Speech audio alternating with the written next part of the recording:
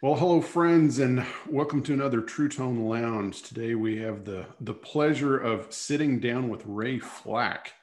Ray, yeah, Ray made a huge impact on the Nashville scene when he arrived in the late '70s, and through his work with Ricky Skaggs and Jamie Hartford and Kathy Mattea and Marty Stewart and all sorts of session work, and just his unique playing style that was unlike kind of what anyone else was doing at the time, where a lot of guys were using light gauge strings and with with a light touch, and Ray and Ray came on the scene with heavy, bigger, heavier strings and a more aggressive attack and a heavier right hand and a meaty tone that sometimes even had a little bit of dirt on it, which and no one died from it. So well. Just to interrupt you there, I always equated my playing to a construction worker. Yeah. And if the solo was really hard, I'd wear a hard hat for the session. Not true. Not true. But it makes a good story. So, yeah. Ray, thank you so much for being willing to do this, and sure. Just excited, because frankly, you made this huge impact, and then there kind of came this, what happened to Ray Flack kind of thing. And that was one of the things that, I wanted people to know that, one, you're still here, and two, you're still doing, wonderful creative things. And so I wanted to start off by talking about your latest endeavor, which has been writing, and that's been a real spark for you. So tell us about that. Well, for some reason, I just decided I'd write a novel. No rhyme, no reason. And I've always been a fan of and interested in the Voynich manuscript, which has been carbon dated to the 1400s, and nobody's ever been able to decipher it. So I just sat down and wrote a story about it being stolen.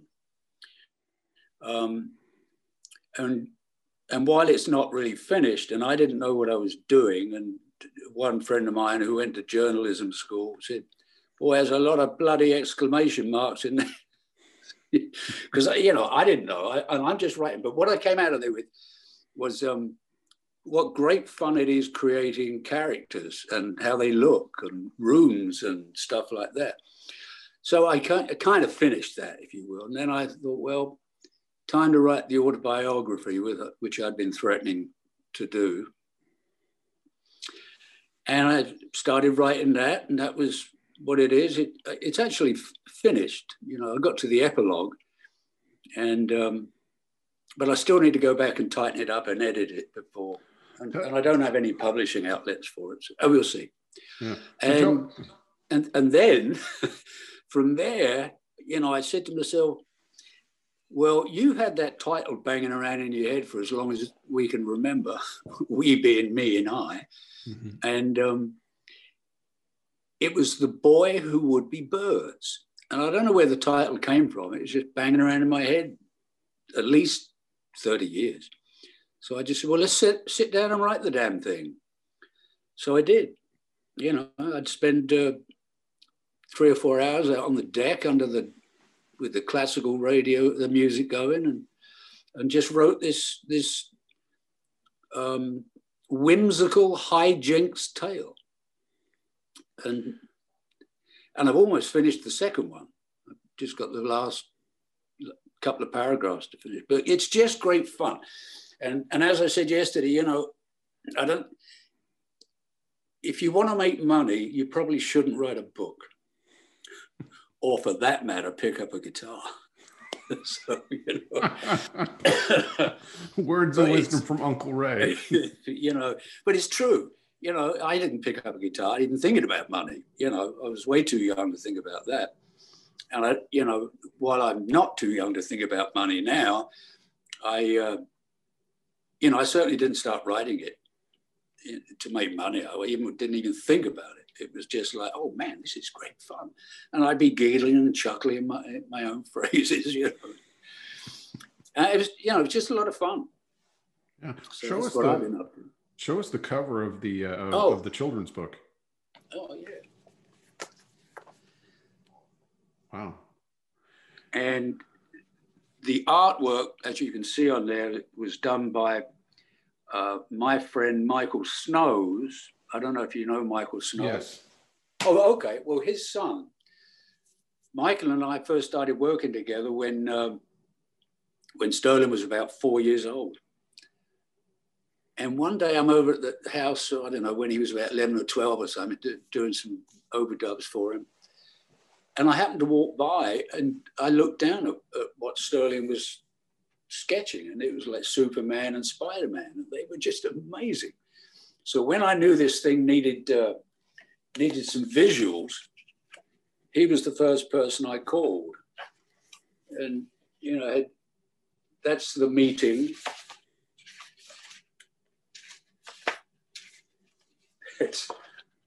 That's Norman's first dive into the sea. and there's a couple of other pictures in there too. And the pictures relate to the preceding paragraph. I know you're still working on it, but what's the working title of your autobiography? It is, I'll spell it, apostrophe K-I-N apostrophe E-double-L, two separate words. Kinell. Yes. Now, apparently you sussed this, have you? Yes. Oh, okay. Because yes. several people have. It's a polite way of saying F-U-C-K. Yes. So you could say in the house, you know, if you're around your mom or your dad, you go, Kinell, really? Or other situations, you know, instead of swearing, you can go, Kinell. Yeah. So I that was always the title of the book. It was the first thing that sprang to my mind. Kinell fired again, you know, and the inflection, which you can't read into it, but Kinell fired again. You know, so, and that's right, because I've been fired lots of times and proud of it. Okay, well let's back up to you know, just, you know, so one, there's different places that are listed as where you were born. Was it Bognor Regis or I was actually born in called Milford-on-Sea, okay, in Hampshire, which is, I suppose, about an hour up the coast west. Okay. But I grew up in Bognor Regis, and I could see the English Channel from my bedroom window, which was a great way to grow up. Yeah. And I was in the sea 12 hours a day. You know, really, really good for the system. You know, great way to grow up. Yeah. And it was a holiday, seaside town. Right. Lots of fun. Yes. So were these English, you know, Englishmen on holiday, or were these internationals? Oh, it was mainly English people. I don't. Well, if foreigners came over, no, that wasn't. Yeah, just sort of day holiday makers, and they had a big holiday camp thing down there. Okay. Huge, and people would come down there in the chalets. It looked like a prison camp. They had a big fence around it and barbed wire. So was that in one of the ways in which you were exposed to music early on, seeing performers, you know, there, or what got you into music in the first place? Well, you know, and as I say in the book, the first time I heard Apache by the Shadows. Yeah. And I was on the beach, excuse me. I was on the beach or in that area, and I heard this come out from the jukebox in this little cafe called the Perdido. Memory. Mm-hmm. And I heard that, and that was it. The game was up. You know, it just, the richness of the melody, you know, of course, Hank's tone, although he played a Strat, but yeah, there you go. Well, he didn't know any better. But, yeah, no, he had a wonderful sound, wonderful tone and sound and phrasing, and that was great. but that was it for me. And then I think my parents bought me the usual $5 guitar or £5 guitar with action that high. Yeah. And I didn't know the difference. So I learned to play this thing, as I'm sure many of us did, on, not very good equipment, Anyway, it was good. It was good. I didn't know any better. So I just kept playing and, then I found out. And then when I got my Gibson 335, because Blackmore had one, and my local hero, who we'll talk about in a little bit maybe, but everybody was dropping their action sound so low. Blackmore was, and apparently, I never did this, but apparently people were putting a banjo string on the top E and then bouncing all the way down. The bottom string would be what was your fifth string. Right. And Very with the action really low, yeah, you had to play fast because there was no air underneath the strings with which to milk a note. Exactly. And I all this stuff is going rattling around. I don't know anything about physics, but after a while, when I started jacking the action up, and this was much later on, I have to say, I would do a quarter twist on the bridge, maybe every month, so I didn't notice the pain and anguish. It was gradual. Yeah, it's the best way to do it, this isn't my guitar. This is a guitar that Tommy Emmanuel lent me, bless his heart, because I had sold mine and I had a gig to do out in Colorado or something. It was probably the last gig I ever did, actually. And he lent me that guitar and a little amplifier. And I keep sending him notes saying, "Hey, I've still got your guitar." He never replies. I guess he wanted me to have it. I don't know, but maybe I shouldn't assume that. But anyway, that's Tommy's guitar. So I got some of Tommy's chops. And some of his charm maybe too. Ah, what a character. Yes. Funny man. So now, what do you want me to do when I have to blow my nose here? Or just do it and we'll take care of it. Yeah, don't worry. Sure? Okay. All right. Yeah. So you're listening to you're listening to the Shadows, and then you start going along, and let's talk about Ritchie Blackmore, because you said Ritchie Blackmore was a local guy, and he was playing a 335, I guess, into a Vox or. Oh, okay. No, let's back up a little bit, because my hometown hero was a guy called Steve Gordon, who is now still a dear friend, and. Steve was the first person I saw, and I remember going to see Steve play somewhere, and I was going, "Whoa, you're great," and all this bit, And Steve said, "Well, if you think I'm good, you should see Ritchie Blackmore." And in the same conversation, while I was playing Steve's guitar, badly, I'm sure, he said to me, "Why aren't you using your little finger?" And it was like, I don't know. But I went home that day, that night, evening, whatever, and just started working on the little finger, So, Steve, you're not using your little finger? Yeah. Well, I've only been playing a year. What do I know? But it's a good observation. So Steve, the Outlaws came to town, which Blackmore was playing in the Outlaws. And they were back in Gene Vincent, which was cool. And that's the first time I saw him play, and it was just blazingly fast, Of course, everybody wanted to play fast, With the low action that everybody had, you didn't have much choice.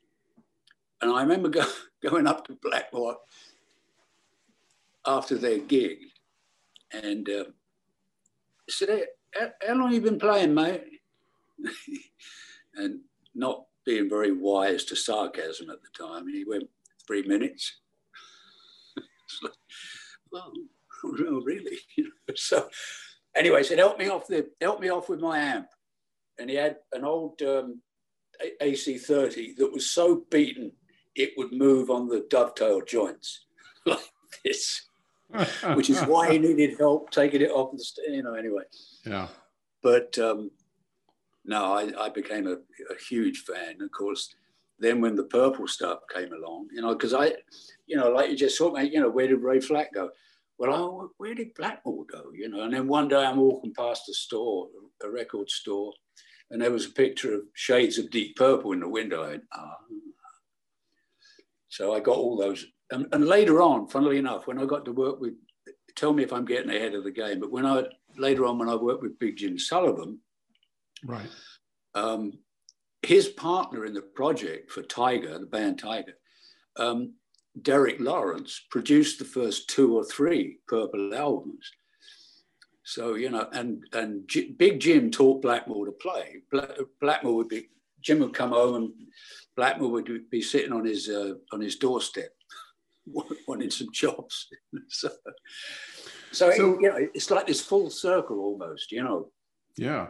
So just, because, players in the U.S. might not be as familiar with Big Jim Sullivan. So would you just kind of explain the significance of him, because a lot of guys here are just not aware of him at all. Yeah. Interestingly enough, though, when Big Jim was the studio player in England in the 60s, played on everything, great solos and wonderful melodic licks, And see, don't let me go out on a tangent. Now I've drifted. It's okay. So, Big Jim. Okay. So Steve, my mentor, was playing with, this is getting a little convoluted here, I'm sorry. But Steve was playing with a band called the Diamonds in my hometown. And they also were the backing band for a major star in England, an American guy called PJ Proby, who, yes, I'm sure you've heard the name, but he was huge in it. Well, Big Jim played on the records.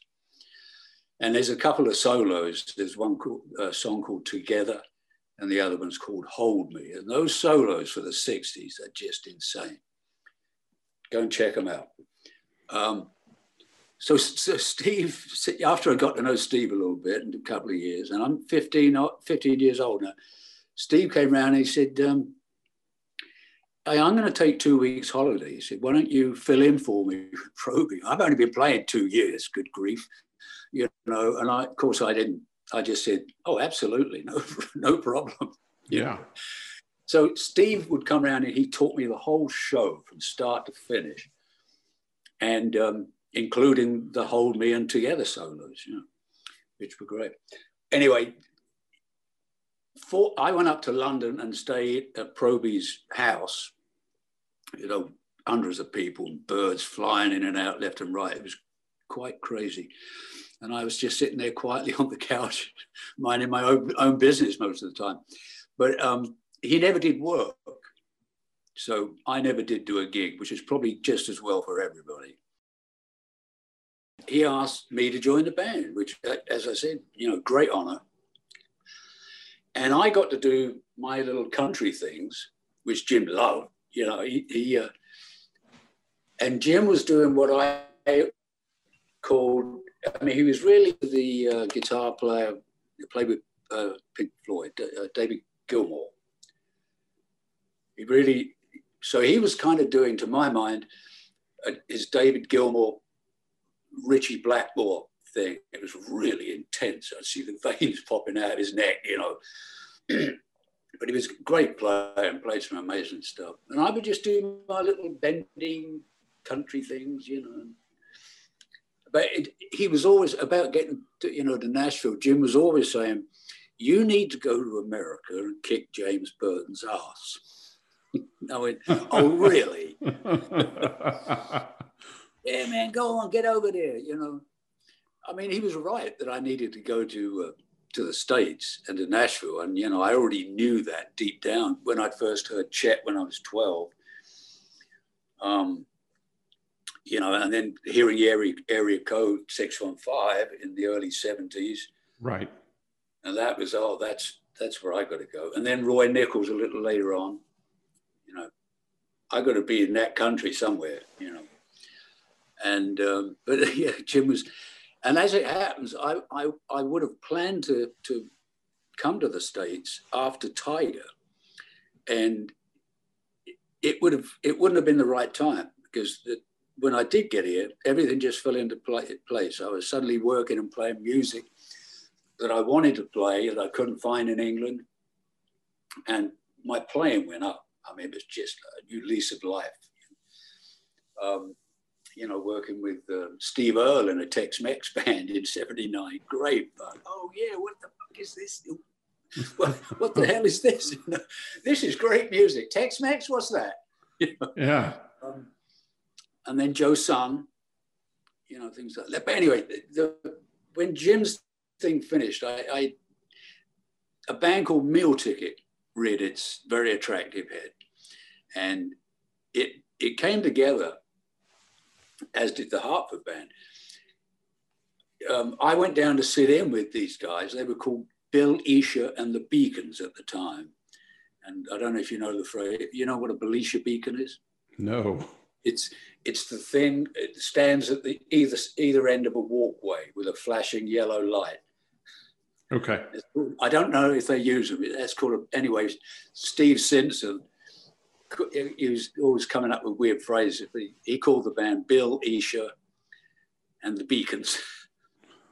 Anyway, so I went to sit in with them at a lunchtime pub gig. There was just 4 of them. And I sat in, that made 5. And my old pal, Chris Hunt, who I first started working with when I was 15, he'd just come up to visit and hang out. You know, Chris is a great drummer. And so we finished the lunchtime gig, and Chris says, so I don't know how it came about, but Chris drove back down to the South Coast, about an hour and a half away, to pick up his drums, came back up, and we did the evening gig. And the band, you know, we all looked at each other and went, we better pay attention, you know, something serious going on. And there were 2 writers, an external writer and the keyboard player. And they had great songs, phenomenal songs, you know, it's like, you know, the old phrase PAT. I was talking to somebody about that. Yeah, do you know what that means? PAT? No.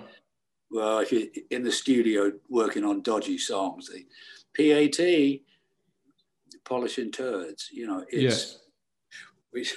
You know, a little crude. And the first time I heard it, it was a drummer called Owen Hale in the booth, in the drum booth, when I went down to Muscle Shoals for the first time.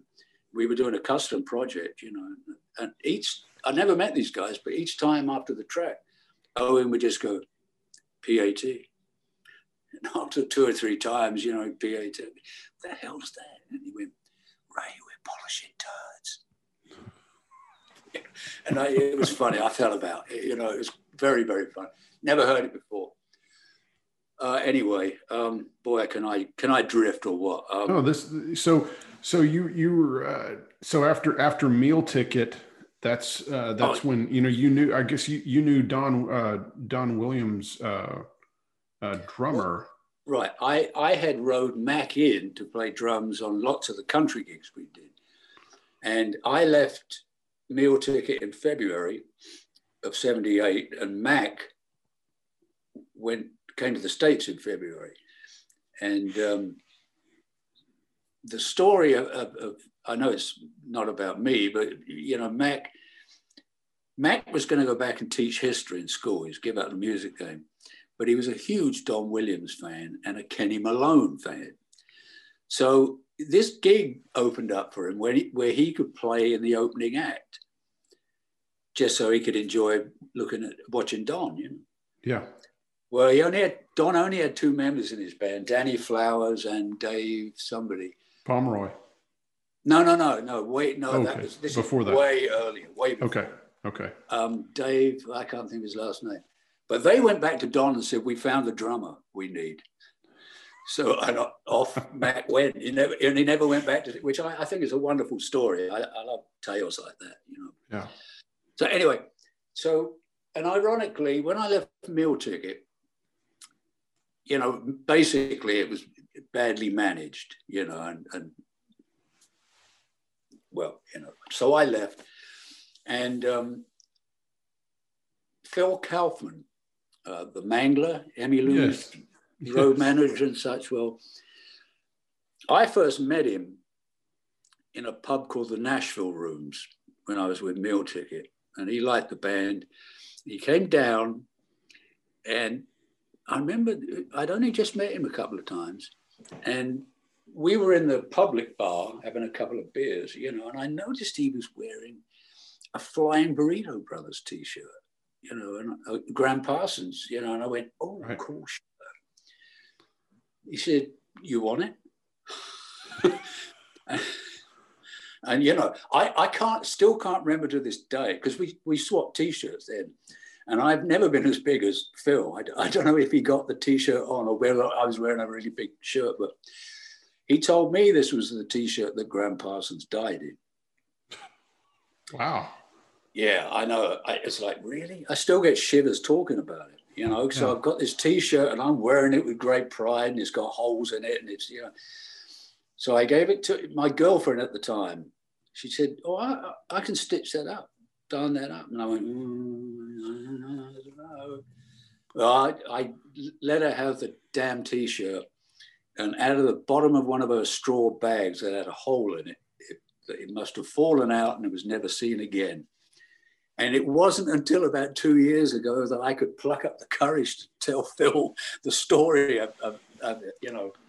And he said, if you know Phil at all, you know, there's some caustic line coming out all the time, you know. He must have said something, I don't know, but he was very gentlemanly about it, because I felt dreadful losing it. You know? Yeah. But anyway. So okay. So under his influence, not Phil's, but under Max, you know, you've moved to Nashville, and I'm guessing you don't, you know, do you have a place? Are you staying with him, or you know, what happens? Oh no, when I arrived, Mac picked me up at the airport, and I remember thinking, driving in, look at all these adverts right close to the street, you know. The way ads come right out to the, you know, right. That was a new one for me. I went, whoa, what is that? So Matt picked me up. We went back. I arrived with a couple of gallon jugs of vodka, duty free. That was my poison at the time. Screwdrivers. So anyway, we go back to Mac's house, and Mac's already playing. Now, this is in August. When I left, and Mac's already been here about 6 months. He's already on the road with Don. And the bass player, Dave, the bass player, lived next door to Mac. And Dave let me stay in his house while they were out on the road for 6 weeks or something. So it got me acclimated. I'd be out every night, you know. Do you know a little bar called Springwater in town? Yes. It's right next to the Centennial Park. And it was a real funky old. And I used to spend a lot of time in there, way too much. I still walk by it, you know, and go, no, not again, no, no, that hangover still hurts, you know. So, you know, I'm out there sort of sitting in, and, you know, whatever I can do to get out there and play. And, you know, that I was sort of one thing, you know, I'm getting ahead of myself again. It's okay. But it was, and everybody I sat in with, I remember a couple of guys called the Forney brothers, and I sat in with them a lot, and they were fun to play, and it was all fun. It was all new, different stuff for me, and different players and styles and attitude. You know, it was great. I couldn't get enough of it. You know. So you were also teaching lessons, and you started teaching Joe's son's guitar player. Yeah, you know, I'd forgotten about that until you mentioned it yesterday. Yeah, what was his name? I can't remember his name. But yeah, I was. And as you reminded me, he left, and Joe asked me if I want to join, and I did. And I have to say this about Joe, and Skaggs for that matter, is that they both fought the record companies to use the band, the road band. Right. And to be honest with you, had they not had me playing on the record, I would probably not have done either gig. you know, because what am I going to do? Go on the road and play somebody else's stuff? I didn't come here to do that. Yeah. You know. So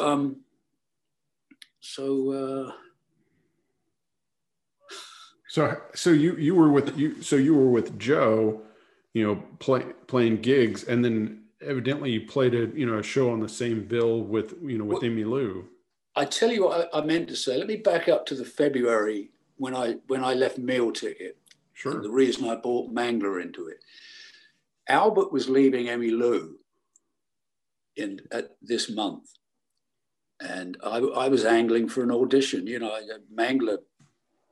I don't know. Anyway, their last gig before they went to France, the Hot Band with Albert, was in Brighton, which is just down the road from me.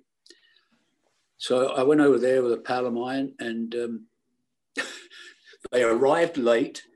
They had no time for sound check, and they were leaving directly after the gig to go to France. So imagine this. I'm sitting playing my guitar plugged in. All these people are just moving around me. Nobody gives a rat's ass about, you know.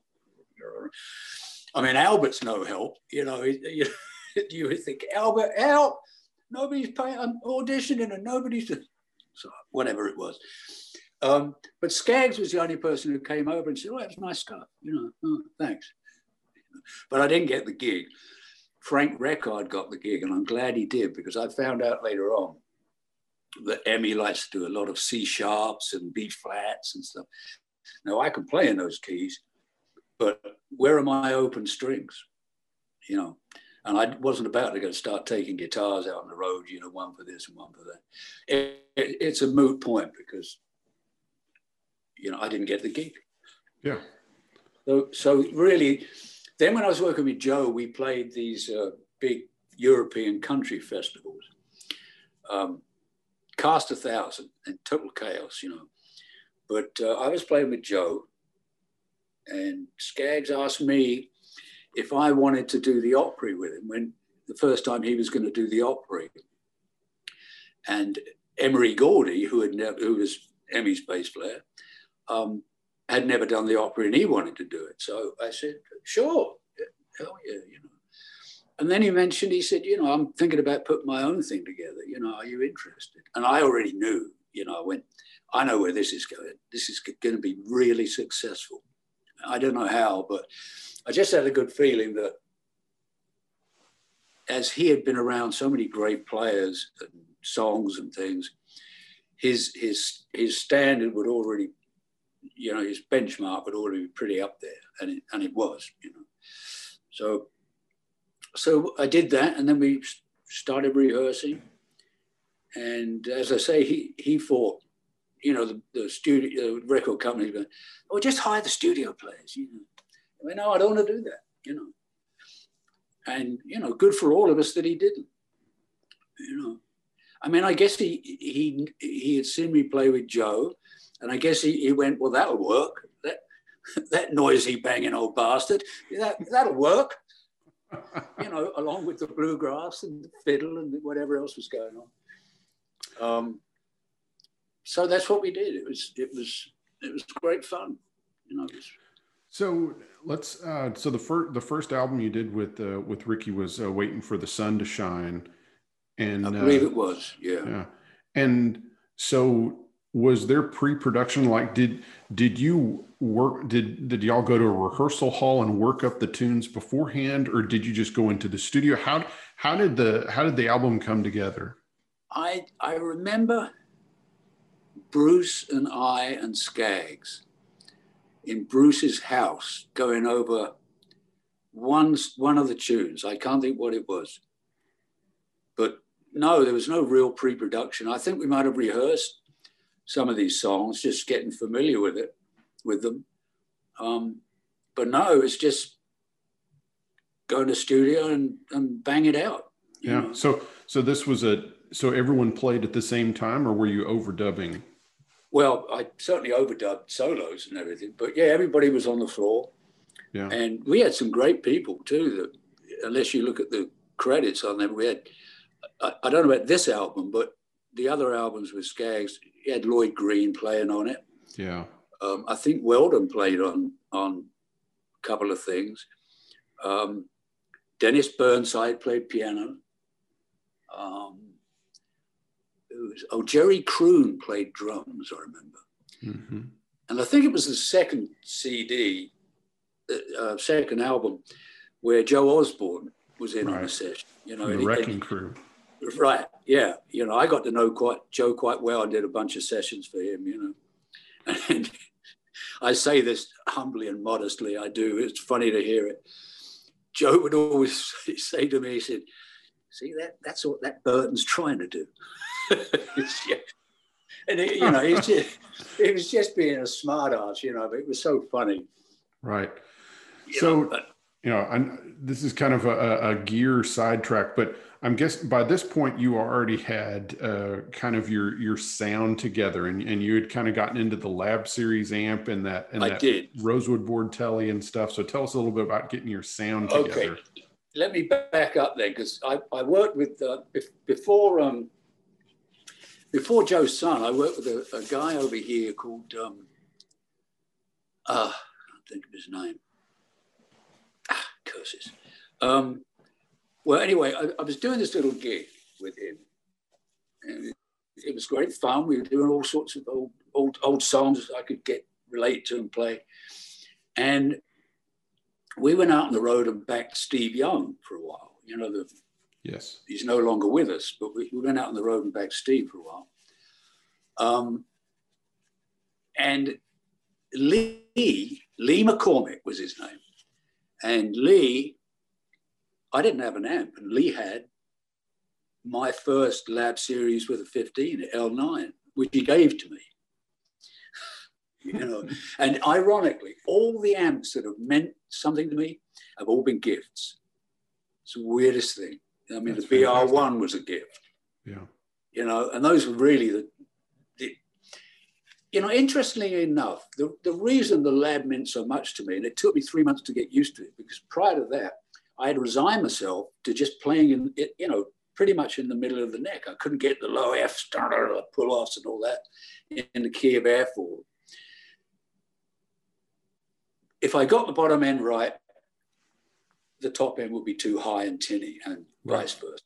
You know, so I had to compromise. I didn't know what else to do about it.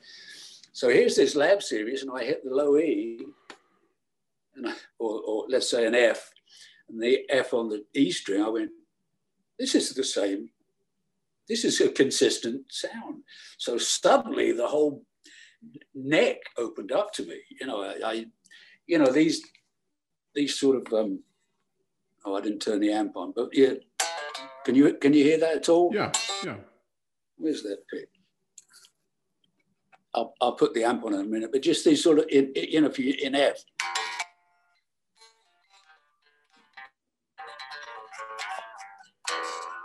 But I couldn't have done those things. It was all like woolly, and you couldn't. So anyway, you know, Lee gave me the Lab, and I've thanked him profusely in the book, you know, because he given me that amp. He set me on a whole new journey, you know. Oh man, this is great. Doesn't matter where I play on the neck, it's me and it's the same sound. It was such a treat, really. So so we did that. Oh yeah, I just wanted to thank Lee for the Lab, you know, when you started me off. Yeah. And then anyway. and then the telly. The telly, I bought that in '79, I think, and it was advertised. I don't think the magazine around it was called the Traders Post. Yes, I think it was called that. Yeah, it was around for those for a long in England. time. It was like the Exchange. For those in England, it's kind of like the Exchange of Mark, you know. So anyway, I see this thing in there, and I didn't have a car. I remember my good friend T-Bone, who was a rhythm guitar player in Lee's band. He drove me out there, and this guy had the telly sitting there. He didn't have an amp. So I played it, and I went, how much do you want for this? He said $250. So I knocked him down to $225 and left with this guitar that just sang acoustically. before you ever plugged it in. Yeah, I did the sustain was great. Oh, yeah, I'm having this. And it truly was a great guitar, you know, and a damn good price. Yes. I thought. And so I know we're kind of getting into gear here, but you started modifying the guitar. Oh yeah, like you changed the machine heads and you changed the bridge, and so what happened? Absolutely. And I just remembered. I've been. It's been about 6 months now. I'm talking to a bass player called Charlie Anderson. Do you know Charlie? Played with Reba and various people. You know, I've known him for years. Well, he worked at Richard Cotton's music store in Hillsborough Village at the time. Yes. And he put the Schecter, I think it's Schecter bridge and the shallow heads, and I had a brass nut put in. And the black scratch plate came from a friend of mine called Michael Spriggs, who gave me that. What else did I do to it? That was about it, you know. But I needed the 6-piece. I needed the 6-piece bridge because that 3 thing, you know, you get one in tune, then the other's out, and you know, right. Unless that's how it comes perfectly in tune. But anyway, you know, it's wiser to be able to control each one, of course. Right. And the tune, but the regular tuners that were on the guitar weren't working right, and you replaced them, or you weren't. What was wrong with the tuners? You know, if there was anything wrong with them, I don't know. I don't remember that, but okay. I changed them out. Because those tuning heads, I think the workings were actually plastic, were they not? Yeah, they were. Yeah, those tuners with the F on the back of them, they weren't the best tuners that Fender made. So, right, but they weren't the workings inside plastic. They weren't plastic. Underneath the metal. Yeah, it wasn't as robust as, you know, like the Klusons that had been on earlier guitars, or like Schallers or something like that. So they weren't the best tuners. Well, but somebody told me that the actual mechanics of it was plastic inside the chrome, whatever it was. You know, I never looked, but anyway, I don't know why I changed them, but I did. And I'm just thinking now, when I had the shallows on, it felt a lot more comfortable. Right. You know, I remember that. Yeah, more accurate. It might have been. Yeah, it felt better.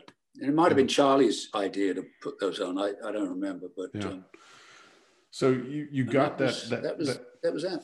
So you got that kind of sound together, and then sometimes you do some type of echo device, whether it was a Echoplex or a Memory Man or something. Well, Skaggs, because Albert had an Echoplex, and he was doing all his ding-a-ding-a-ding-a-ding stuff, you know, which is great. Skaggs bought everybody an Echoplex, you know.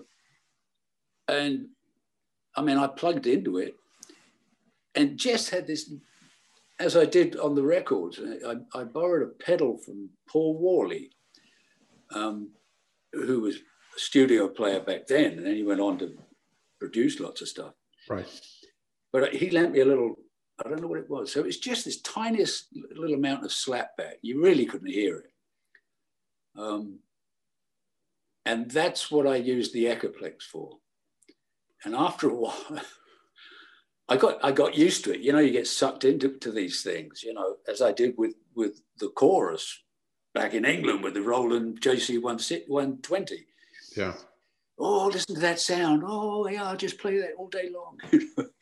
So you kind of got your sound together, and that be kind of, and also it was a little grittier, you know, at times. So, you know, because on the Lab, it had a master volume, and you could kind of turn it up, and you could get it where it had a little bit of dirt on the note too.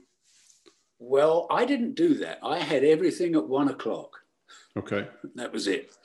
You know, where I never, you know, the minutia of guitars and amplifiers, I'm not interested in at all. Okay. You know, I think I've been very fortunate. Once I found a guitar that I loved, and I found an amp that let me play the way I always felt or heard me play it.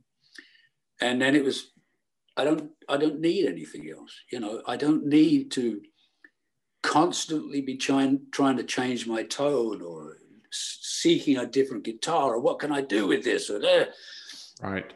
I'm very fortunate that I didn't have that rotten little bastard sitting on my shoulder going, "You sure you don't want to change the frets out?"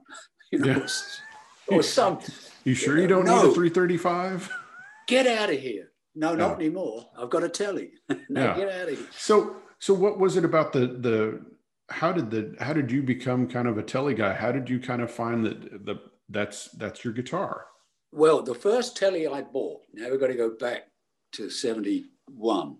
When I first came back from Germany, I lived in Germany for about 5 years, and came back from Germany, and I had a Strat at the time. Shh, don't say a word. No. Edit this out. No. Yeah. No, I had a Strat, and I'd swapped it for a Gibson SG, which I loved, the tone of it and everything, but I didn't like the neck, those Gibson frets. And I didn't realize at the time it was probably impossible, but I wanted to put a telly neck on this SG body, but that didn't happen. So I traded it for this Strat. And when I got this gig it's a town on the East Coast called Great Yarmouth. It was a sit-down gig, 2 or 3 sets a night.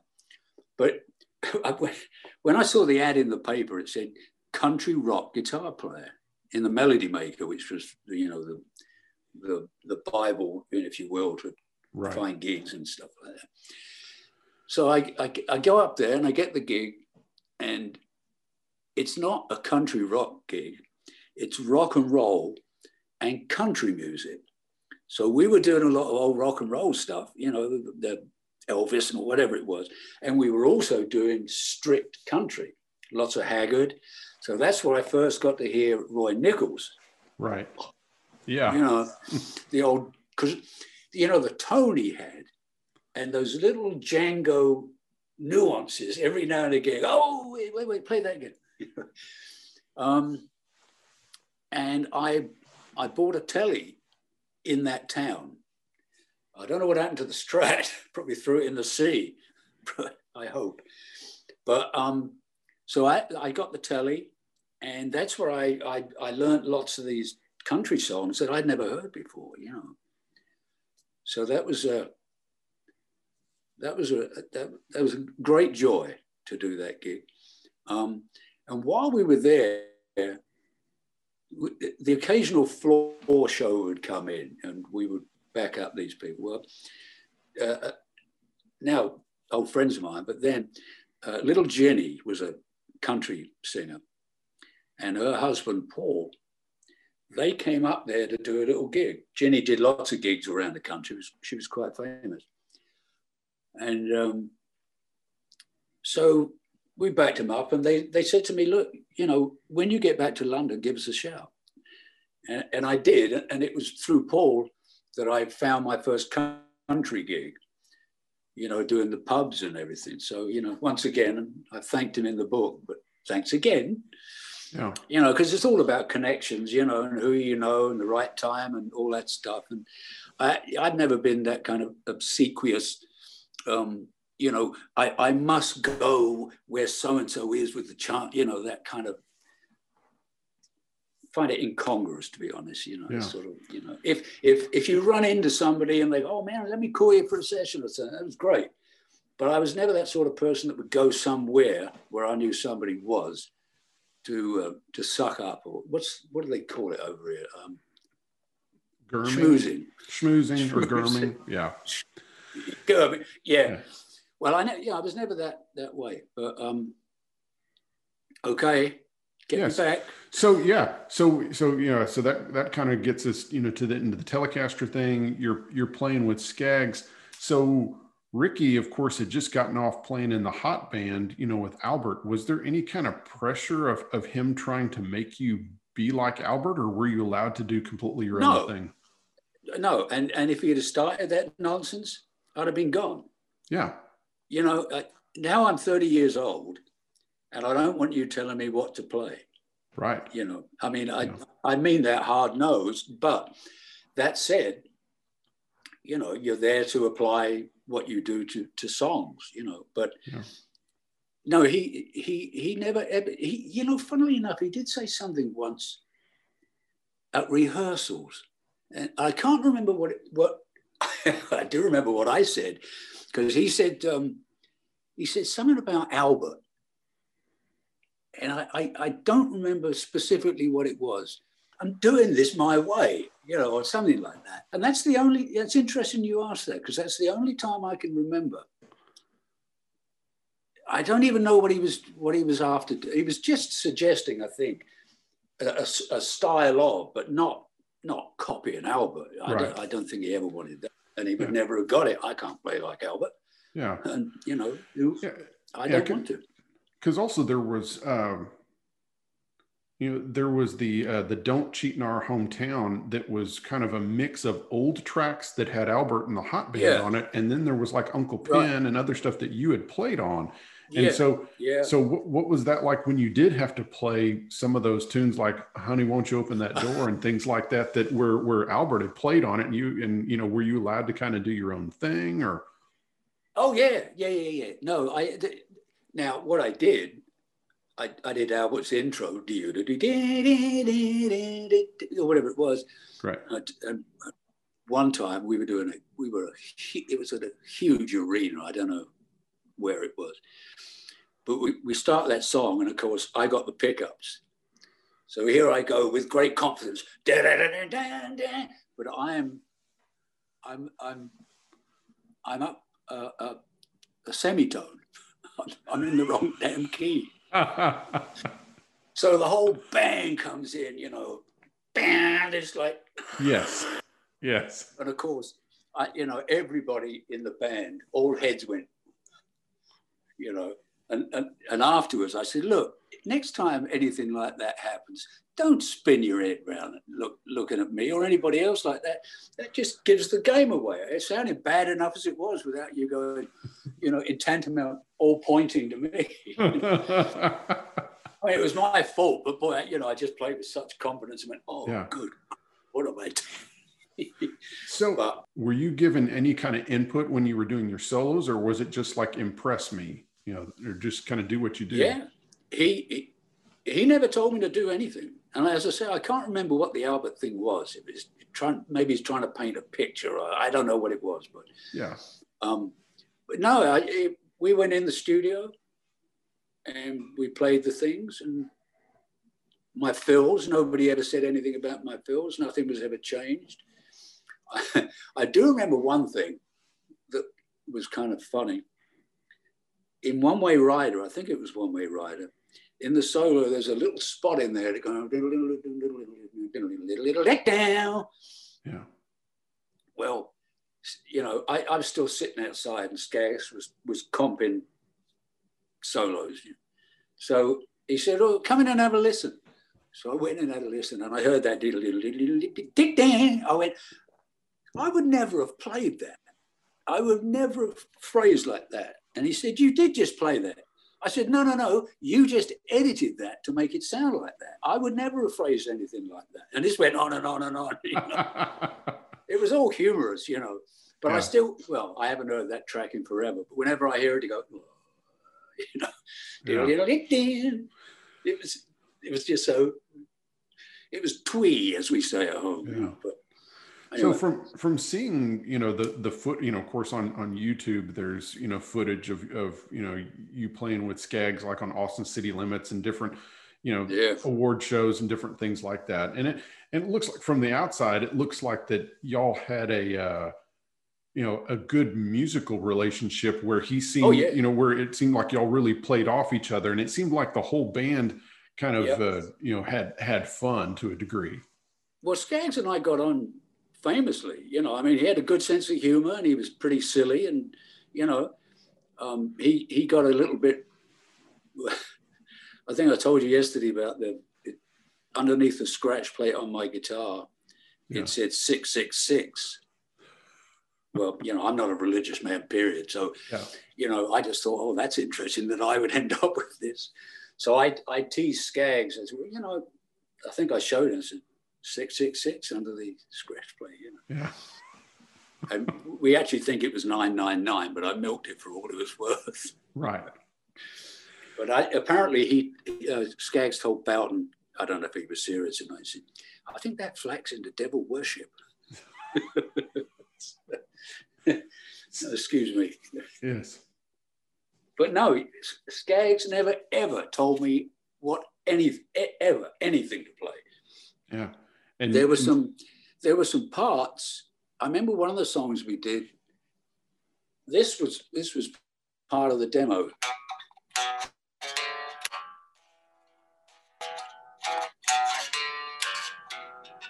Yeah, you may see that me intro. walking.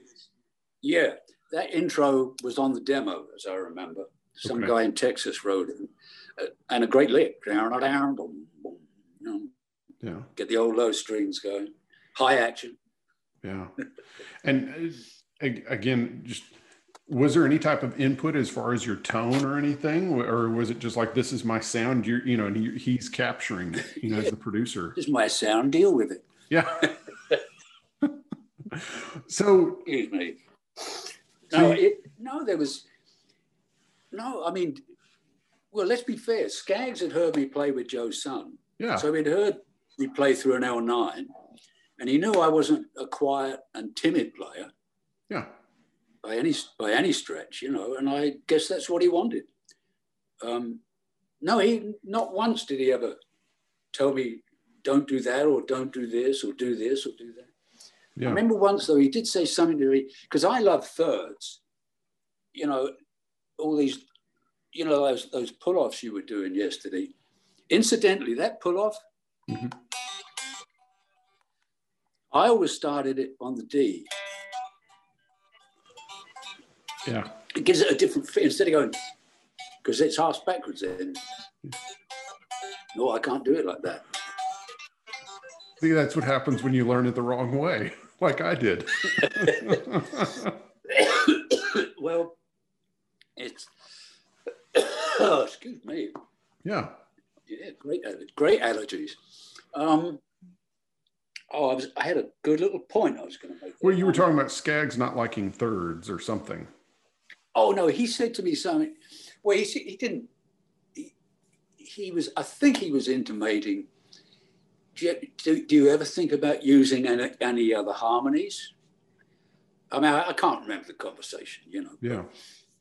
But, I remember my retort was something like, I like them, or something, I don't know. But these were just suggestions, right, or ideas. There was nothing rigid about this at all. And I couldn't have dealt with that. It's, I heard all these dreadful stories about, especially in the bluegrass world, when you came home after the gig working with Bill Monroe or some of these people, you were expected to go out to the farm and mow the lawn. Yes, I've heard those stories from many different sources, so I believe they're true. Yeah. Yeah, really. I'm a guitar player. Hire a lawnmower guy. That amazed me. These stories. Are you kidding? Yeah. You would never see anything like that in England. Somebody trying to manipulate you like that. Or take advantage. Right. Anyway. So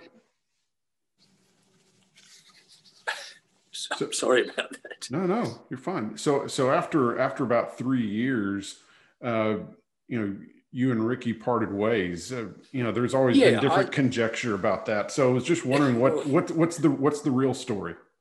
Well, the real story is that I'd been there 3 years. I just got married. I was getting tired of the road. I had tried every musical permutation on the solos and fills. I'd worn out the material for myself, if you will. And all the other players in the band would always come to me and bitch and moan about money. Why they came to me, I don't know, but they did. And after a while, I got sort of pissed off with it. We sat down in the back of the bus. And I don't know whether this was just me being mischievous or truly serious, but I said, look, if you're really pissed off about not getting money, I'm not a union man, but go on strike.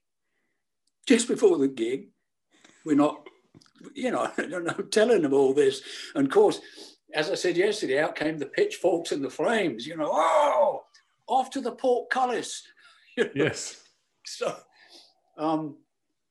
anyway, I don't know how that got back to Skaggs, or I really don't remember the details. But anyway, he took every member of the band on the bus, and they all wilted and broke down, So, but I was your evil instigator, of course, Well, that's okay. I had 3 years. So Skaggs invites me up to his room. Well, invite might not be the right word. And he said, Ray, I'm going to fire you. I said, you can't do that. I quit, And I always wanted to say that, the old. I'm sure it's been said many times, but I'd never said it. But and then I made the gentlemanly offer of, you want me to stay on and till you find a replacement? No, that's okay, he said. And I went, oh, okay.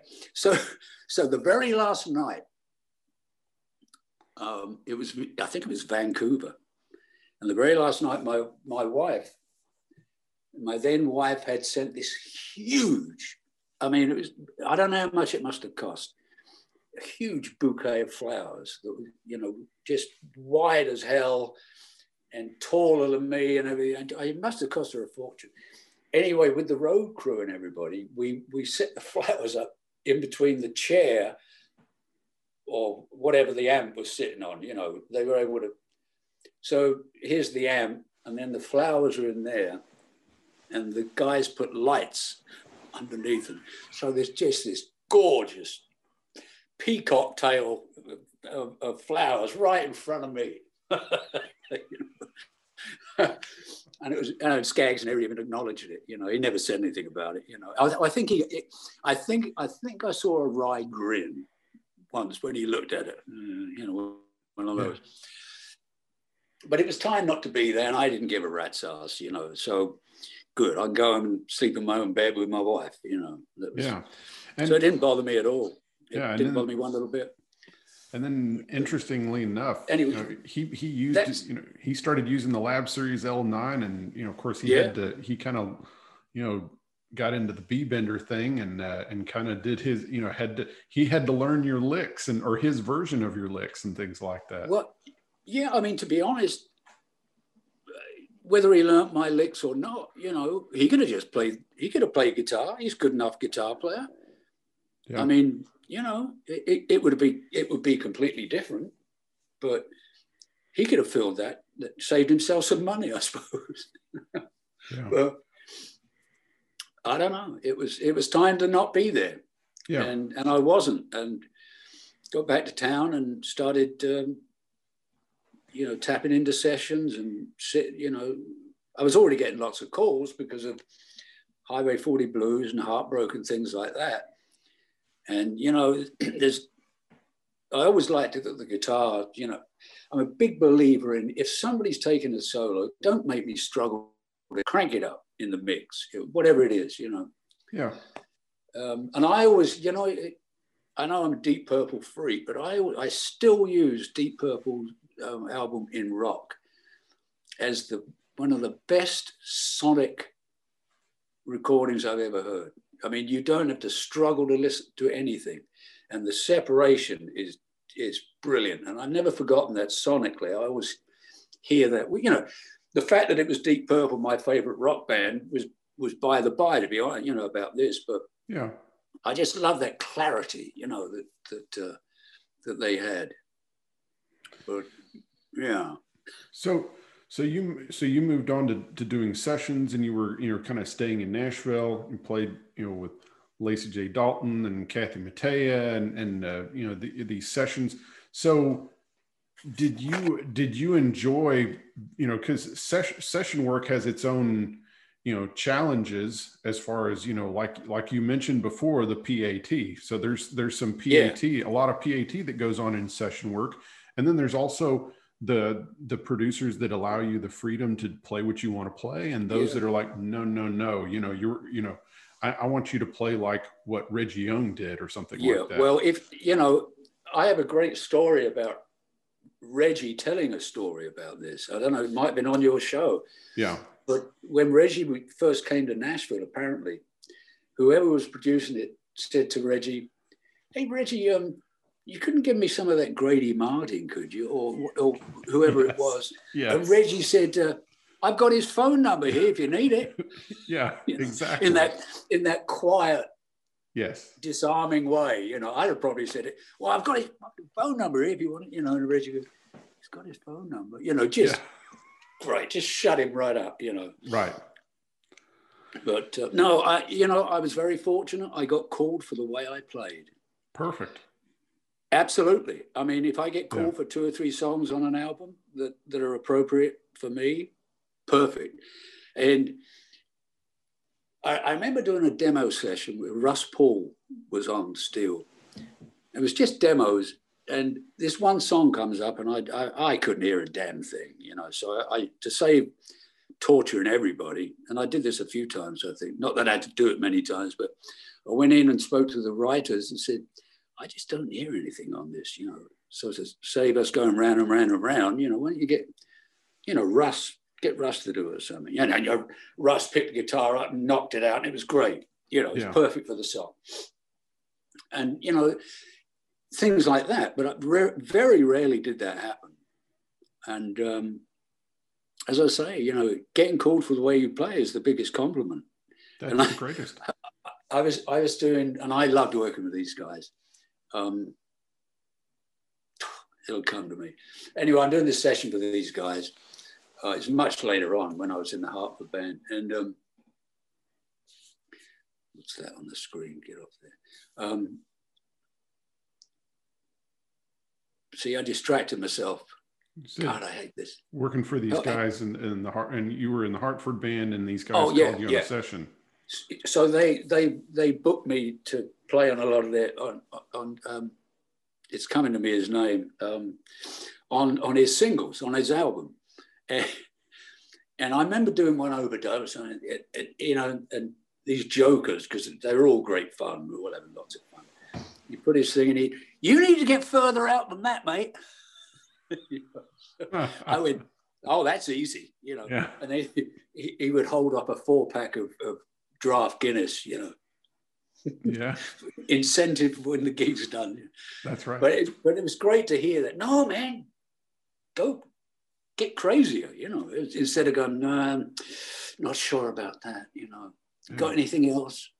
You know, so I was very lucky. And being an impatient, intolerant son of a bitch, you know, I couldn't have tolerated that very much. You know, if you want Reggie, then you call Reggie. Or right. You know, there's his phone number. But I never had that. Never once did I have that. Yeah. So then you got back out on the road again with Marty Stewart, and you were playing on the records too. And that was a really neat band because it was kind of stripped down. You just had bass, drums, and 2 guitar players, and those gigs were really cool to see you play. And Richard Bennett was doing a lot of producing. And Richard played on some of the records, on some of the solos too. The cool thing about the band was it was 6 people on a bus. The bus driver, a roadie, and 4 musicians. That's about the best size ratio I can think of on a bus. Right. With Skaggs, we went from Nashville to California with all the girlfriends on board. Ooh. Yeah. Well, it's anyway. So you, from one extreme to another. Right. And it was great, you know. The music was great fun. Marty and I played completely differently, but, you know, he's a great telly player. And I love his singing, you know. He's just got a great singer, but he's got some character there, you know. An ID. He's got an ID voice. And his mandolin playing is just amazing. Wonderful. So that was good fun. And when I was doing that with Marty, the reverb in my lab series, which I barely had on, you know, I didn't, you know, less is more. Unlike Marty, bless his heart, you'd always have his reverb on about 7 or 8, you know. Yeah. So I used to have to stand up and put my boot on top of the amp for the reverb to kick back in. Well, one day it went out and it never did come back on. And after about 2 songs, I went, that's one more thing you don't need to worry about breaking down anymore. because now you'll never use that reverb again, ever. Yeah. And in a club, you've got room ambience, which is more than enough to make. Why do you need reverb when the room ambience should take care of that? Unless it's really a part of your sound, like Marty's. But I was dropping, unnecessary things, as fast as I could. Pedals.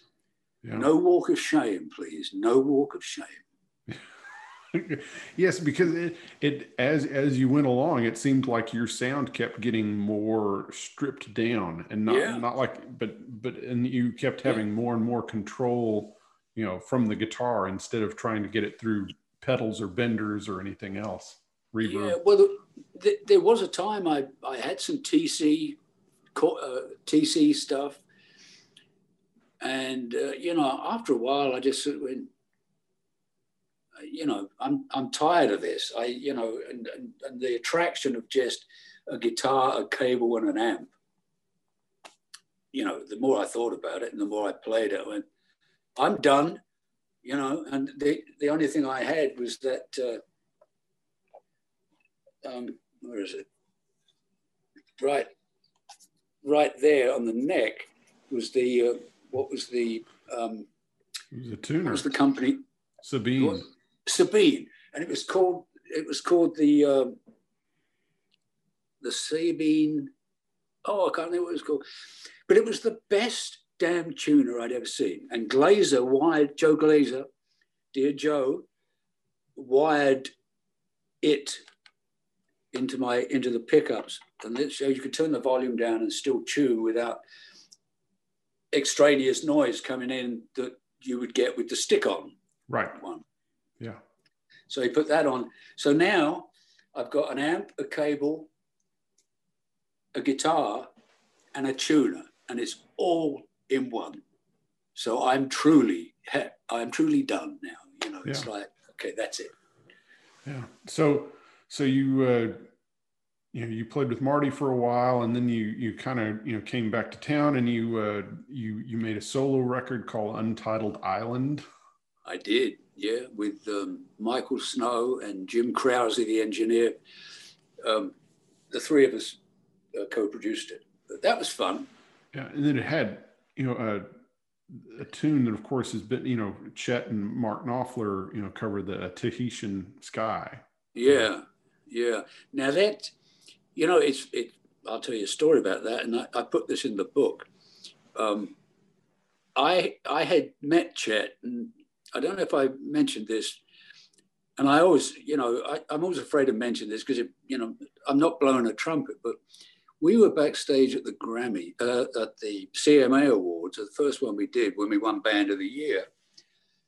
And Boughton comes up to me and said, my parents were there too. Boughton says, somebody wants to meet you. And I was talking to my parents and a young lady, and I said, nah, he said, I think you want to meet this person. So I went, all right. So I went over there, and Chet had sought me out to tell me how much he liked my playing. I don't know if I said it, but I'm, are you sure you got the right player? Yeah. So we got to know each other, and I'd hang out at his office, and I did, what's the name of that train? Main Street Breakdown. Thank you so much. I remember. Yeah. Yes. Oh man, yeah. I mean, the memory is shot, I have to say. Yeah. And I called Chet up and I said, man, I want to do Main Street Breakdown on the album. I said, but I don't know how you played that. What was, I didn't realize it was in B flat, and every third note was the third of B flat, which is a D. So he played it, and I went, because I was down here trying to play it, properly. Yeah. So he showed me the thing. And it's a Django thing. It's a Django-esque thing, the idea of that. Django did it all the time. Anyway, I learned the thing and played it, but there was something else I was going to say there. We were talking about Tahitian Sky and Chet and Mark. Oh, yeah. Well, let me tell you this. This was a sad day for me. I'd been out on the road with Jerry Douglas, a jazz guitar player.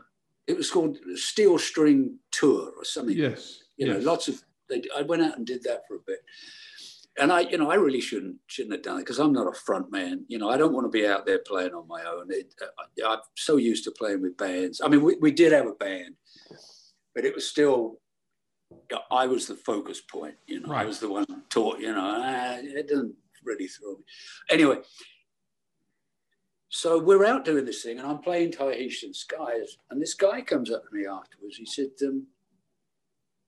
"Have you ever heard a track called Why Worry by Mark Knopfler?" And I went, "No." Already my gut is darkening, you know. And I'm going, he said, "Well, that Tahitian Sky sounds a lot like it."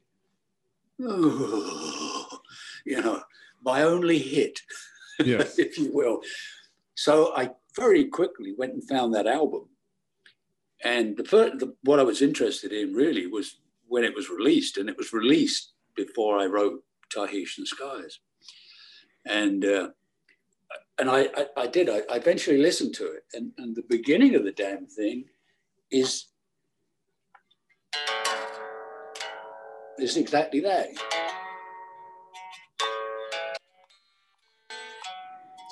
Or very similar to that. It's the same feel. And it just, when I heard it, I went, "Oh no, really?" Well, you know I didn't steal it because I never listened to Knopfler's albums. You know, I did like some of the singles, but I wasn't a huge fan of his playing for some reason. You know, great player, but just didn't appeal to me. But so anyway, yeah, there's nothing I can do about it, but I'm not feeling really good about that. And I ran into Mark in town, and over at 3rd and Lindsley, I think it was. And I wandered up, you know, we'd already met. And I wandered up and said, "Man, you know, I hope you didn't think I was just mortified that had happened, you know." And I said, "Man, I hope you didn't think I nicked that, you know." And he went, "Oh, no. He was fine." But you know what interested me later on, and I can't ask Chet now, and I haven't seen Knopfler in forever, but when Chet and Knopfler heard that, especially Knopfler heard it, I wonder why he didn't say to Chet, "That's very reminiscent of a song I'd done. Are you sure we should do this?" But apparently he didn't. So I don't know, but that was not a fun moment, you know. The old. Yeah. I certainly think that if Knopfler had some objections, he would have done that before they recorded it for an album. Exactly. Yeah. Exactly. So yeah. I would think you'd have nothing to sweat about. If at most you could say is that, you know, maybe selfishly, you know, Knopfler could say, "Well, I influenced him," or something like that. But well, no, you didn't. Yeah. Yeah. but no, I'm not a copyright lawyer, but you can tell that there are some similarities, but I certainly wouldn't say one was a copy by any means. Yeah, no, it's really just the first couple of measures that have that feel and same thing. And I was mortified, as one would be. Yeah. You know? So after the Untitled Island album, you also started playing with Jamie Hartford, you know, the son of John Hartford. Well, that was much later on. Okay. That was, the Untitled Island thing came out, I think, I was with Marty, so it would have been 90 or 91, around there. And we did that. And we had some amazing players on it. And I'd like to say here and now, if I may, you know, to all the players that played on that spec their time. And we were never in a position to pay them, you know. Yeah. But they kindly spec their time for me, which was, you know, still means an awful lot. And if I can ever send them $100 each, that would make me feel a lot better. But they never got paid. But we all did a lot of spec stuff, you know. What are you doing today? Oh, nothing. You want to? There's no money, but sign the time card, and we'll double the scale if it gets placed. And if you're not doing anything else, why don't you go and have a play and have some fun? Yeah. So you know, spec thing. It was it is common, or was common in town to do that. But anyway, they did that. We finished that album, and it seemed to be well received. Then I was just still in town doing sessions and stuff. Let me get my chronology right here. Okay, so that would have been with Marty. And after the Marty thing, I just stayed in town. I think I went out and did the odd gigs with Lionel Cartwright. I did some sessions with Lionel. That was a lot of fun. He had some good songs. I did play on some of Kathy Mattea's stuff, as you mentioned. But she, and I knew her very well.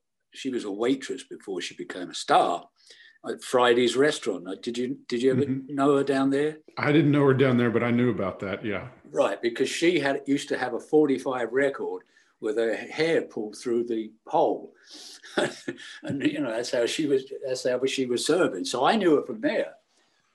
But I got the call for it. So anyway, I've already played on a couple of albums with her, and her guitar player, I don't remember who that wasn't. It wasn't that. Her guitar player was a guy called John Mock, and somebody in the band couldn't make it. I don't know if it was a piano player or something like that. So Kathy apparently said, "Give Flack a call, get him in there. I like to watch him pull those funny faces when he plays." And don't we all, Steve Simpson always used to call that 3 pounds of wince. Yeah. But I don't think I'm as bad as some people. Yeah. But anyway, she would say she was great. I loved her to death. Yeah, and I guess and for a bit you played with Terry Clark. You played a little bit with her out on the road. Now I'll tell you about the Terry Clark thing, and I've said this in the book. I should never have done this gig, and I cursed myself that I did it. I did it because I was broke.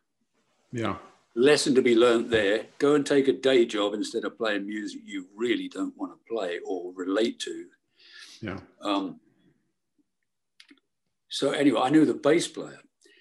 And he said the guitar player was leaving, or I don't quite remember. I said, well, I'm looking for a gig.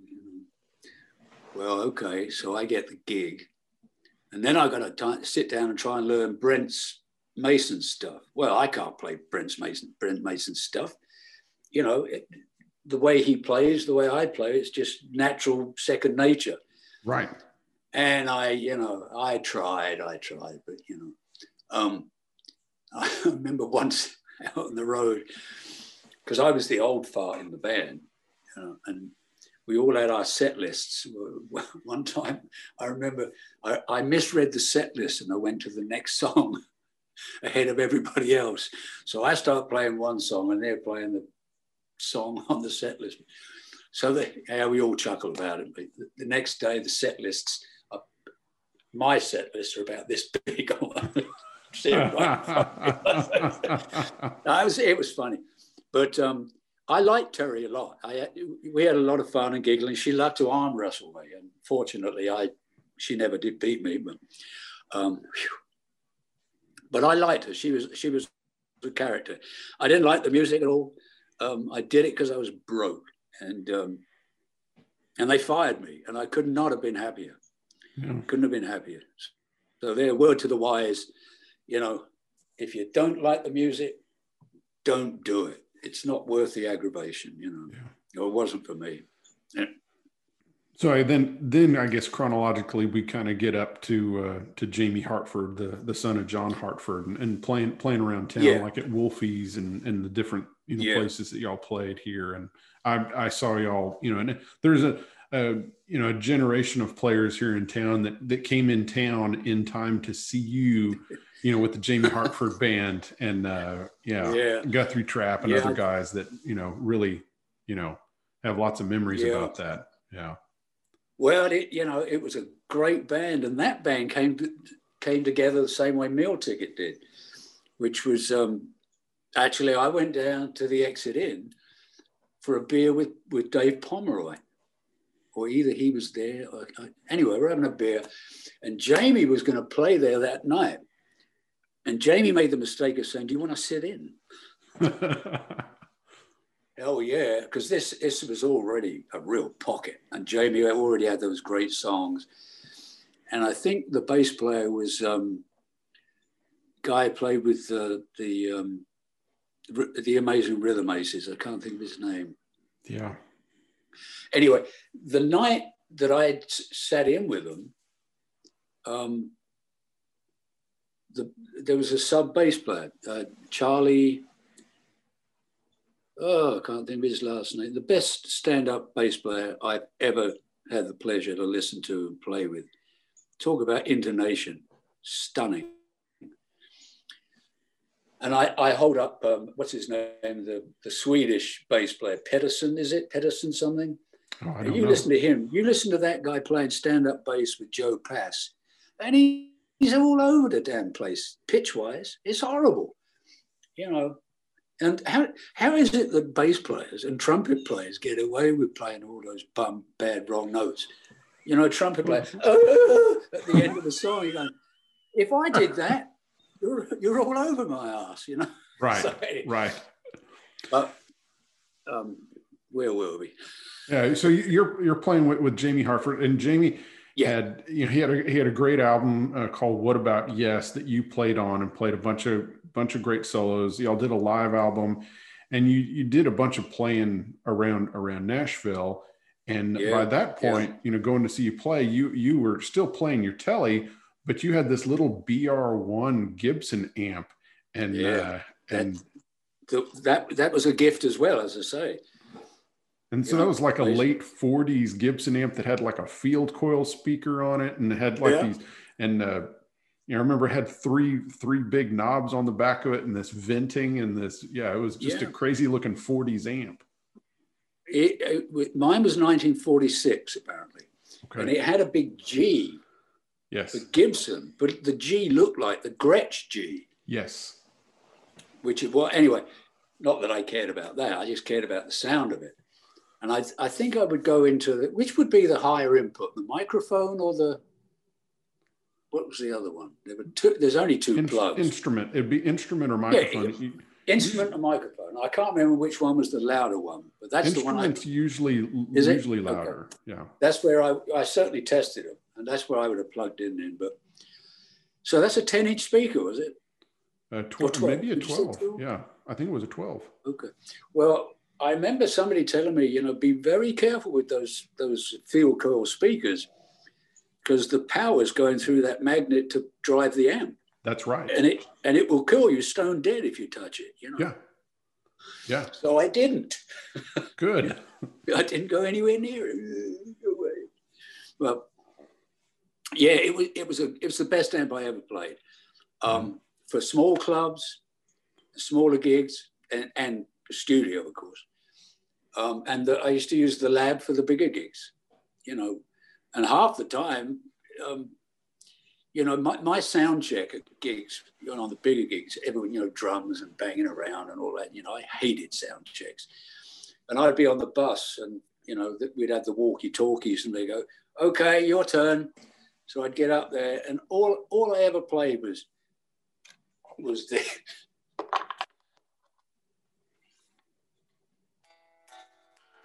Whoops. Can you hear that? Yeah, okay, done. You know, because, well, it was true. You know, what are you going to do with me? We're going to do what? No. And we all used to laugh about it, you know, sound crew, you know, down, down, down, back to the bus. You know? Yeah. But yeah, sound checks. Yeah. I mean, I know they're necessary, but I ran away from them because I really didn't need to do one. Yeah. There was nothing, you know, there's the amp, here's the sound, done. Anyway. Yeah, you're not, you know, and you're not using a bunch of pedals where you're changing like your gain level a bunch and or your tone. We're down to bare bones here, thankfully. Yeah. Yes. So then after playing with Hartford for a while, then you kind of shifted and you kind of moved away from playing out as much. Well, what happened? Well, the Hartford band, I'd been in the band for 3 years, and I don't think this is overly dramatic, but I always compared. The reason I picked up the guitar when I was 11 was because of the Jamie Hartford band. I mean, obviously I didn't know it, but that band let me be the player. Jamie never told me what to play, and neither would I have listened. You know, I certainly didn't tell him what to play. You know, we just played, and it was great. And he had these great songs, and but that amp was just wonderful. And I know where it is, and I can buy it back if I want. So I know where all my stuff is. Yeah, because part of this is that you got rid of the Lab Series and the Gibson, and you sold your Rosewood Board 68 Telly and other stuff, and kind of moved on to another chapter of your life. I did, and I really don't remember much of what I was doing then. You know, I don't think I was playing that much. I know that's a bit vague there. I'm not quite sure what was going on. But the Hartford band came to an end. Number one, I was no longer so enamored of Jamie's songs, and that's not a criticism. He's a great writer, but they didn't pique my interest like the stuff he had going when we first came together. You know, it was a different thing. Plus, Charlie Chadwick was the stand-up bass player. Charlie had moved on to other things, and we had Dave Rowe come in and play with us. You know, and Dave's a great rockabilly bass player, so it gave the band a slightly different feel. And I was already going, I don't know about this anymore. Well, and I have to preface this with, you know, Dave Pomeroy is a really, really old and good friend of mine. But I just never warmed to his bass playing. It was just, and there's nothing I haven't told Dave. I mean, you know, it was just too loud and too many notes. Mozart, if you remember the film, you know, too many notes, Mozart. But for me, it was, you know, my favorite bass player is Norbert Putnam, or one of them, you know, just right. Simple. I know he's not even playing, I don't think now. But, and so when Dave used to fill in on bass for you know, for Charlie when he couldn't make it or whatever it was, and the rest of the guys wanted to get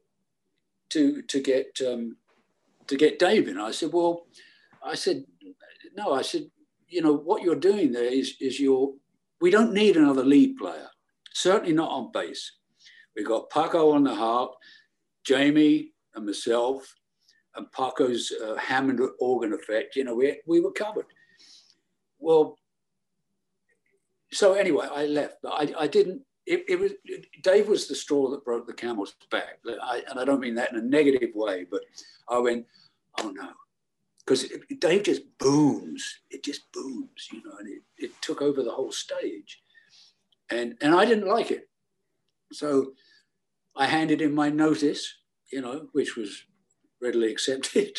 So, you know, because Jamie and I were just like chalk and cheese, as we say in England, you know, two different ends of the spectrum. I mean, he likes to go hunting. I abhor hunting, you know, unless it really is for, you know, if you don't have any food and you're starving. You know.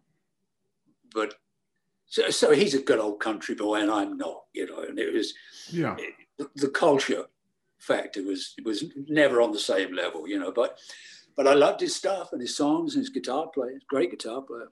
Yeah. But anyway, so I leave because it's time to leave for whatever the reasons. And I just didn't bother. You know, I said, where am I going to find something like that with that kind of pocket and those kind of songs and that? You know, well, I'm probably not going to find it. So jokingly, I always said, and it was a joke, I said, you know, the only thing I can think that would replace this would be if I played second guitar for Ry Cooder and Jim Keltner. which is a joke, but that just says how highly I regarded Rick Lono, the drummer, and Jamie, because for me, it would take Keltner and Jamie and Gouda to replace that. Right. That magic. But it was tongue in cheek, you know. I was just hoping that they wouldn't call to, oh shit, now I've got to go and do it. Oh, now I've got to go and do the gig. I was just kidding, Jim. It was just a joke. No. But, you know, that was, so that came to an end, and then I just floated around. I can't remember much what I was doing, to be honest. I mind the odd session, I suppose. Yeah. But it's a bit of a big gap there. No.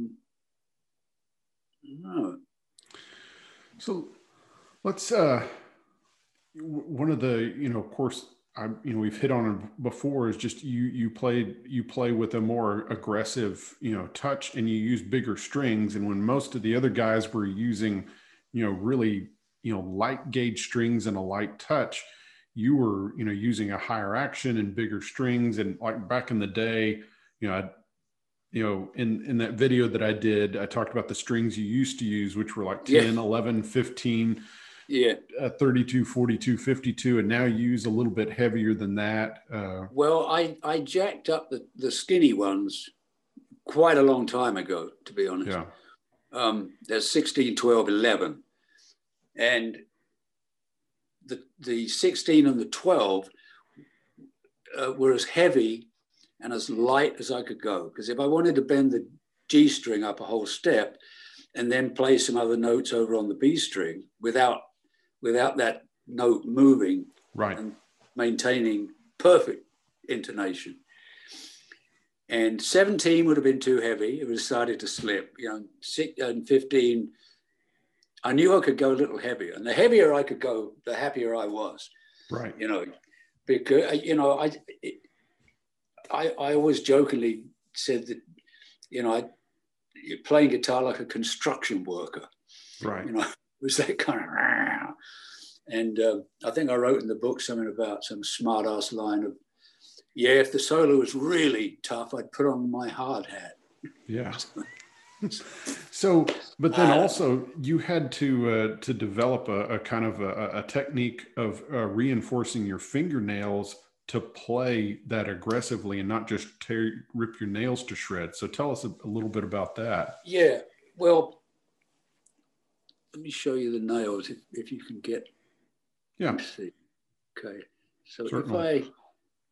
if I do this, you'll be able to see that there's kind of a lump. Right. And what I do, I'll show you what I do when I can find it, because, you know, this may help people who have really weak nails. Well, I'll be damned. Well, you can just describe it. Well, that is too weird. So what I do is I would, you know, file the nail down. Boy, this is weird trying to do this. I'd file the nails down, and then, you know, to a length that was acceptable. This one is a little bit short now for some reason, this one. But I'd file them down, get them where I wanted to, and then, God, this is weird. So then I would. Yeah, just hold it out, you know, like sideways. You know. Yeah. So then, right. So then, boy, this is weird. So then I would just put glue, just a drop of glue on the side, you know, on the right, on the left side of the nail that's going to make contact with the string. And then with an emery board, I would dip the emery board into the acrylic powder, and then from about this height, gently shower this acrylic powder down onto the glue, you know, and then at some stage you're able to put your whole fingernail in the powder, and that, you know, after about 30 seconds, that's solid as rock. And, you know, then I would buff it down so it's nice and smooth, and then it'll roll off the strings. But I can't play without the nails on there. Yeah. You know, and I think I mentioned earlier that, I don't know if I did, but going into Abbey Road Studios to record what became NW8, which was supposed to be the answer, England's answer to area code 615. Okay. And they used the NW8 because that's, you know, Abbey Road's postal code. And we were going to go in the next day and cut this stuff. And the doors back then were really heavy doors, and they had these huge hinges at the top. Yes. And it ripped all 3 nails off. The day before, I was going to go in and play with this band that hopefully was going to be England's answer to area code 615. I couldn't have been more chuffed, as we say. So I got no nails, you know, and I really couldn't play. And I heard, it was many, many, many, many years, much later on. I was already over here. And somebody found a copy of it. And I listened to it, and it sounded like, I don't know, it wasn't even mixed. It was just horrible. And I sent a note to Wayne Moss, because I'd met Wayne. I think I'd worked over at Cinderella at least once, I think. And I sent him a note, you know, saying, hey, I don't know if I ever told you, but I was in this band, NW8, blah, blah, blah, you know. And I said, well, they just sent me the recording of it. Do you want to hear it? And, you know, I was telling him, I said, you know, I don't like it. I think it's dreadful. You know, it's horrible. It's embarrassing. I don't never want to listen to it again, you know. So I sent it to him, and he went, yeah, he was very kind. He said, well, I hear what you mean. He said, I didn't notice that you didn't have your nails. Well, that's a personal thing. But I said, well, look, if you want to keep it, hang on to it, mate, because I'll never play it again. You know, anyway, that's where the nail thing kicked in. I went, all right, that's enough of that. Yeah. You know, because I cannot play without them. And Yeah. I guess at the time I wasn't using glue. I guess I don't know quite how I was doing it.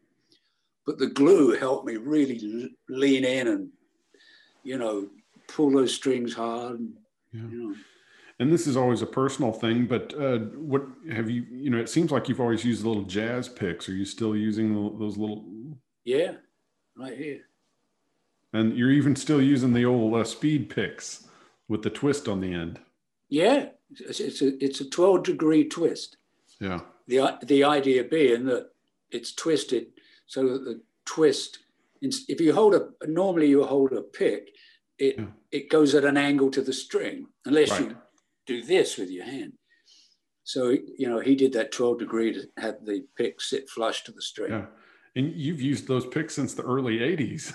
Yeah, absolutely. Yeah. I mean, I found that I ran into Steve Zook, who made them originally, at a NAMM show. You know, I used to do loads of NAMM shows, you know, the exhibition and show in whatever, you know.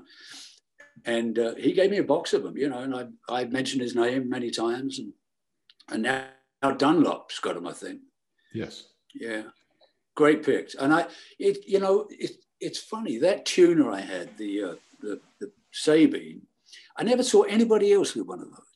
And it was the most simplest, best tuner, to my mind, in the world. Never saw anybody else with one. Well, this is a personal thing, of course. Right. I never saw anybody using these twisted picks. You know, I think it suits my twisted personality. Yes. I hope. Anyway. Yes. But yeah, I playing the bigger picks, I started using these tiny things because you're much closer to the strings. Yeah. Some big old lumpy thing, you know. Well, yeah. Well, Ray, tell us with the children's book, and where can people pick that up if they want to pick one up? Well, it's I guess I have to back up a bit.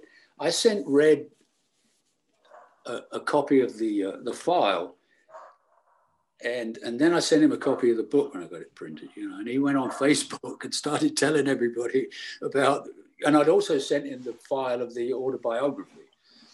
So he's on Facebook. I'm not on Facebook, so I don't know what he said. But suddenly I'm getting all these emails requesting to buy the book. And I went, well, which book? The Boy Who Would Be Birds or the autobiography? Because the autobiography is not in print. Right. They said, oh yeah, Red was raving about The Boy Who Would Be Birds, you know. So I actually have a little money sitting in a fresh PayPal account. But if anybody wants to buy the book, this is like Christopher Hitchens always pitching his books. Yes. Always good. If anybody wants to buy the book, there's an email address here. If anybody wants to buy a copy, I'll spell it for you. And this was the first, it's not my real name. It's just the name that sprang to mind. Ray Flackenhauser, RayFlackenhauser @protonmail.com. Right. So if you want one, shoot me an email. All right. Well, we will also put that up on the screen too to make it easy. And we'll just know that, you know, you and whoever's going to watch this, that, you know, the writing thing is to me now where I was when I first discovered guitar. Yes. You know, when it was like, oh, blinders on, that's it, game's up. You know, there will be nothing else. Right. And this is my creative outlet, and it's just so much fun. It's just, you know, there are no rules, you know, and I don't like following the rules anyway, you know. In fact, I sent this one publisher a note saying, the book publisher, said, because I'd looked at a lot of them, you know, and they want to have you jump through all these hoops. So I sent a couple of them a note saying, look, I've got an idea. You know, you want all these writers to jump through hoops and send 2 paragraphs of this and a bio and a blah, blah, blah, blah, blah. You know, I said, I've got an idea. I said, look at the cover. And if the cover doesn't inspire you or pique your interest to go and read the first chapter, sending all that other crap to you would have been a waste of my time and yours. And I got lots of responses. A ballsy response, yeah. Well, you know, I have a dear friend who helped me with the book somewhat. She understands the book world. But she was telling me stories of when she would follow the strict rules of editing, and she, you know, and she ended up pulling her hair out, going nuts, and blew the whole thing off, you know. Whereas I would never do that, you know, and I've spoken to her. She said, yeah, don't follow the rules.